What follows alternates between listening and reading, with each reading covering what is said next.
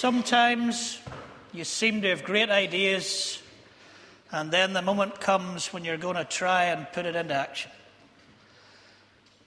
And I need 3 hands to do this, and the Lord only gave me 2, so that might mean he didn't think I should be trying to do this, but we'll see what happens as we go. I don't know whether you're aware of this series, the story of the Wemmicks. We are going to introduce you to the Wemmicks today. We discovered them in Regent College, Vancouver, about 7 years ago as a family, and we have been in love with these Wemmicks ever since. And today we're going to try and launch a series in the family service over the next year of telling the story of the Wemmicks, Max Lucado's books for children. Now, you're going to see today why I don't use one of these things, but we're going to try our best to use this, to read this, and to do other things. Let me introduce you to the Wemmicks. The Wemmicks were small wooden people. All of the wooden people were carved by the woodworker Eli, who had his workshop above the hill in the village. On our screen, you can see it up there. Maybe for Fitzroy Wemmicks, it could even be up there where I fear to tread so many times. Each Wemmick, and look around you, was different. Some had big noses. I'm looking at nobody. Some had big eyes. Some were tall. Some were short. Some wore hats. Some wore coats. Some wore ties. Not many. Everybody was different. But they were all made by the carver, and they all lived in the Wemmick village. All day, every day, the Wemmicks did the very same thing. They each gave one another stickers. They all had their little box of stickers.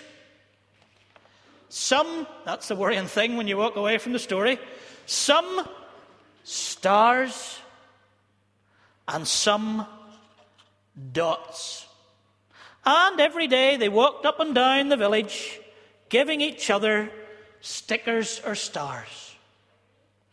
If you were perfectly wooden and perfectly polished, if you shone as a Wemmick, you might have got a star.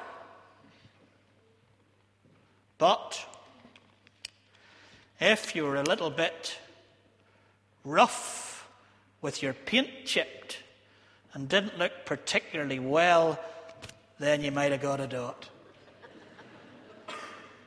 And that's what they did. All day long, up and down the village, giving each other stickers out of their boxes. Now, as well as getting a sticker for looking well, you got stars also for your genius. If you could run and jump, if you were very clever, if you could use big words, you might have got a star. If you maybe could understand New Testament Greek or could play the blues, you might have got a sticker. Or maybe you went to Colombia once a year and looked after poor people. You would have got a sticker. You understand that's not all in the book. It's a bit of a paraphrase that's going down. Yes, if you did all those kinds of things, then you got star stickers. Silver stars that made you feel so important. And the more stars that you got, the more you felt so good and the more you wanted to get more stars. Well, not everybody got stars. And Stephen Cinderella was one of those. He tried everything to get a star. He would try to jump and he would fall over. and he would get a blue dot. He would try to explain why he fell over, and he would get all his words wrong, and he would get a blue dot. And then all his paint would be scratched, and he wouldn't look so good, so he'd get another blue dot. He had so many blue dots that people just come up to him and gave him a blue dot because he had so many blue dots.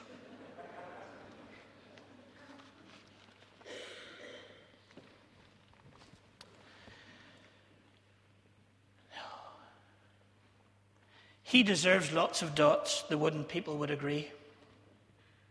He's not a very good wooden person.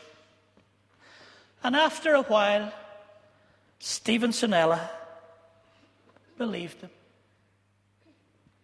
I'm not a good Wemmick, he would say. And the few times that he would go outside, he would try to find other people with dots, because at least if he was around other people with dots, he felt a little bit better. Life was sad for Stevenson Ella.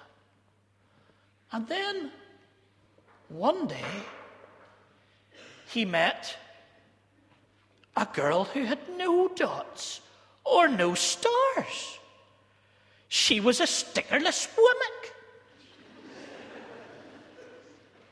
Her name was Jasmine Grace. It wasn't that people didn't give her stickers. It was just that when they did give her stickers, they would fall off. Stevenson Ella found this very, very strange. And people who looked at her and thought she was stickerless and different and looked up to her for that, they would try and give her a star. But it would fall off. And then others would say, if you look carefully at Jasmine Grace, she has no star stickers.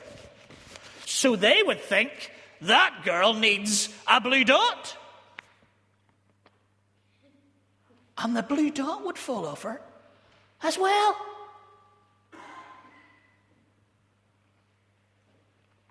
Now, Stevenson Ella thought this was the coolest thing ever. I want to be this way, thought Stevenson Ella. I don't want any marks on me. But how can you be so stickerless, he asked. It's easy, replied Jasmine Grace. Every day I go up to see Eli. Eli? Yes, Eli, the wood carver. I sit in the workshop with him. Why? Why don't you find out for yourself? Go up the hill yourself. He's there. And with that, the stickerless Wemmick skipped and ran off. But would he want to see me? Stevenson Ella cried out. Jasmine Grace didn't hear. So Stevenson Ella went home. He sat near the window and watched all the wooden people. They scurried around, giving each other dots, giving each other stars. And he thought to himself, these stars and dots, it's not right. It's just not right. And he decided that he would go up and see Eli. He walked up the narrow path, up out of the village, away from all the Wemmicks giving each other stickers. He walked and he climbed, and he was glad he'd lost all that weight recently so that he could get up there. And he went up the hill and he found himself in Eli's big shop.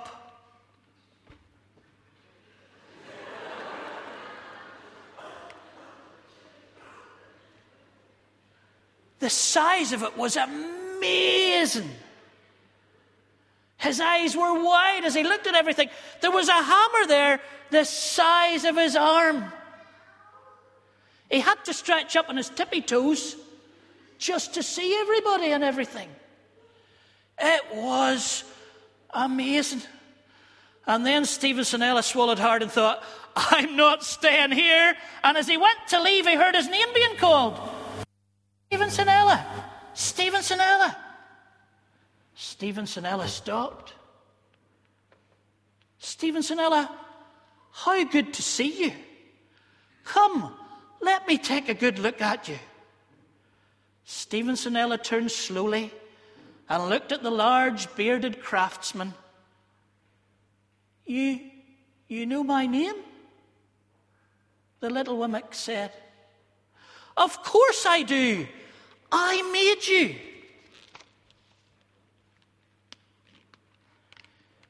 Eli stooped down and picked him up and set him on the bench. The Maker spoke thoughtfully. He looked at all the blue dots and he said to Stevenson Ella, looks like you've been given some bad marks. I really didn't mean to fall, and I didn't mean to chip my paint, and I didn't mean to say all those wrong things. I really was trying so hard, Eli. I really tried to get stars, but everybody kept giving me dots. They just... Oh, you don't have to defend yourself to me, child. I don't care what the other Wemmicks think. You don't? No, and you shouldn't either. Who are they to give you stars or dots? They're Wemmicks, just like you. What they think, Stevenson Ella, doesn't matter. All that matters is what I think. And I think you're pretty special. Stevenson Ella laughed. Me? Special? But I can't jump and I can't run and I can't say very clever words like sanctification and justification and the eternal perdition of the damned. Why should I matter to you? Eli looked at Stevenson Ella, put his hands in those dot-covered wooden shoulders and spoke very slowly. Because you are mine. Stevenson Ella had never had anyone look at him like this, much less his Maker. He didn't know what to say. Every day, Eli went on, I've been hoping that you would come here. I came because I met someone who had no stickers or dots, Stevenson Ella said. I know, Eli said. She told me that you were going to come. Why don't the stickers stay on her, Eli? Stevenson Ella said. The Maker spoke softly again, because she has decided that what I think is more important than what they think. What? The stickers only stick if they matter to you. The more you trust in my love, the less you care about their stickers. Oh, Stevenson Ella said, I am not sure that I understand. Eli smiled.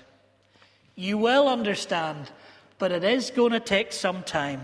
You've got a lot of bad marks. For now, just come and see me every day and let me remind you how much I care for you. Eli lifted Punchinella off the bench and set him on the ground. Remember, Eli said as the Wemmick walked out the door, you are special because I made you, and I don't make mistakes. Stevenson Ella didn't stop, but in his heart he thought, I really think he means it. I I really think that what he thinks is more important than what they think. I really believe that I'm loved. And when he said that, a dot dropped to the floor. Now, if you were listening earlier to what Daniel was reading, it's a little bit like this story. Zacchaeus in his town of Jericho was getting a lot of dots. Nobody in his town liked him. Had to climb a tree to see Jesus coming because nobody would let him through the crowds. And Jesus came and stood right below the tree and said, Zacchaeus, all these people think I'm coming to their house for dinner. None of these people think I should go to your house for dinner. But I don't care what they think, Zacchaeus, because I made you. And I've come to love you and to change you and transform you. And you know what the Bible tells us in that story? That as soon as Jesus went to dinner with him, Zacchaeus' life immediately changed because God's love broke in to Zacchaeus' life. And that's what Callum read. These verses that John wrote that tells us that we are special. God's children. Lavishing his love upon us. And if you're under 40, lavishing means a whole lot of. God giving all of his love to us by his grace. So that tomorrow as we walk about in our city of Belfast, somebody wants to put a sticker of silver star or blue dot on us, don't listen to what they think. Remember what you learned today in church. God made you. Jesus loved you. He came to find you, died and raised to life that you might know that you're loved. And when you start to spend time with God and know that he loves you, then what the others think will not be important. And you will find out who you are. Let's pray.